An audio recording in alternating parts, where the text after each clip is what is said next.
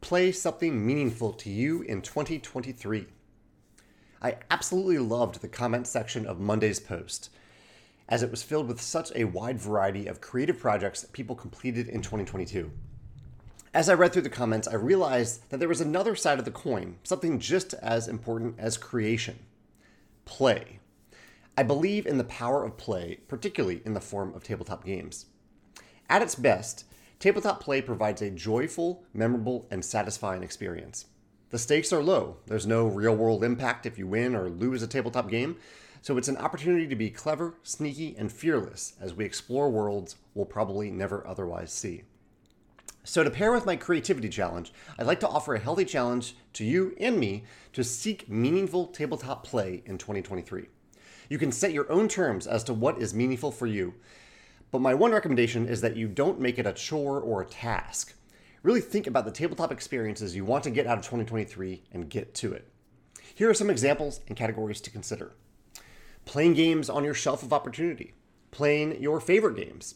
Experimenting with modules expansions for a few games you enjoy. Mastering a game, like playing in a tournament, or going deep into a game by playing it a certain number of times. Focusing on the people with whom you play. Your family, your partner, your gaming group. Sharing games with strangers, etc. Focusing on where you play. Do you have the most fun playing at home, at a game cafe, at a friendly local game store, playing online, or at conventions and events? Playing a specific or a range of player counts, maybe giving solo gaming a try, or giant mega games with 12 plus players, or playing more games at your favorite player count. Finding and playing games, some games that you always hear people talking about but you've never actually played.